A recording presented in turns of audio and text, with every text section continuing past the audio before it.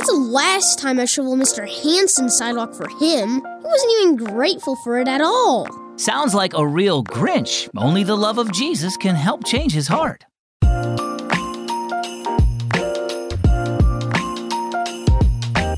Merry Christmas. I'm Zach, your Advent storyteller on the Countdown to Christmas podcast. So gather around as we explore another festive tale this holiday season. One of my favorite cartoons at Christmas time is the original How the Grinch Stole Christmas. It's a classic. By the end of the show, the Grinch's heart is changed when he sees the Who's are still grateful even after their presents were stolen. But in real life, the only one who can truly change a person's heart is Jesus.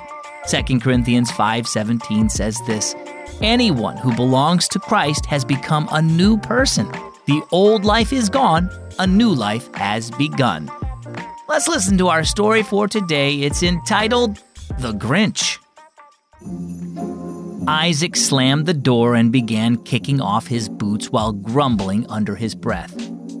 "Everything all right?" his mom asked.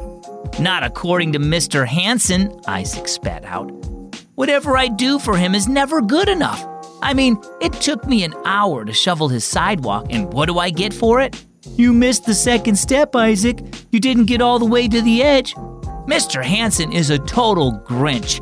This is the last time I help him out." Just then, Isaac's sister Holly came bouncing into the room. "Mom, the green popcorn is done, and the green soda for our Grinch punch is cold. I can't wait to watch How the Grinch Stole Christmas with our special treats." "I know a real Grinch next door," Isaac grumbled. "Isaac," Mom said gently, "I know Mr. Hansen can be difficult, but remember that he doesn't know Jesus.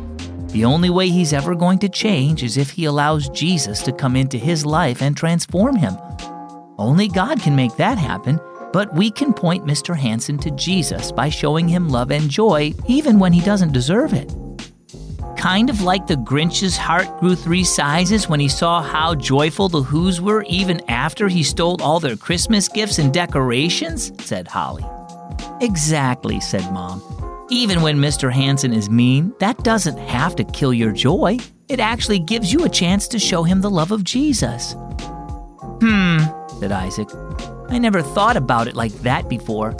I didn't realize that just by shoveling snow and being kind to Mr. Hansen, I was allowing the love of Jesus to shine through me. I'll try to remember that the next time I shovel his sidewalk."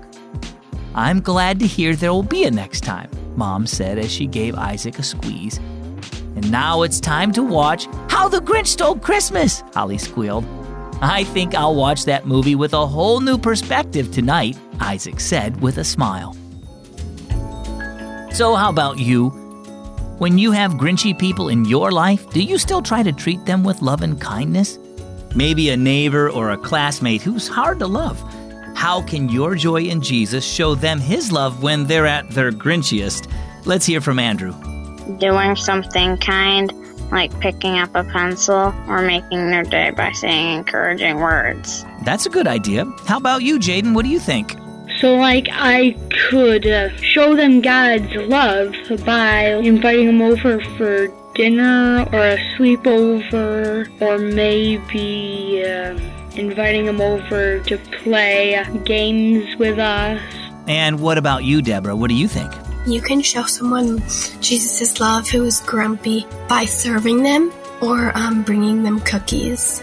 I like to have cookies whenever I'm grumpy. That's a great idea. And what about you, Eden? How I can make people not so Grinchy is helping them and making them how they love. Those are fantastic answers. Thanks for sharing. By the way, if you want to share your ideas with me, you can do that when you get your parents' permission first. Then go to keysforkids.net and tap on Open Mic in the menu. When we show others love and joy, it points them to the source of our love and joy, which is Jesus. He's the one that gives us strength to be joyful in any circumstance. So trust him to help you joyfully do good things for others, even when they least deserve it. Our key verse is found in 1 Thessalonians chapter 5, verse 15. Make sure that nobody pays back wrong for wrong, but always strive to do what's good for each other and for everyone else. And our key thought today, joy points others to Jesus. Hey, are you looking for Christmas fun that celebrates Jesus too? Then join me on Keys for Kids Radio at keysforkids.net. We're playing Christmas music, Christmas musicals, and special Christmas episodes from great audio dramas like Adventures in Odyssey and Paws and Tales. There's lots of faith and fun to enjoy. I'm Zach on The Countdown to Christmas, a podcast from Keys for Kids Radio at keysforkids.net.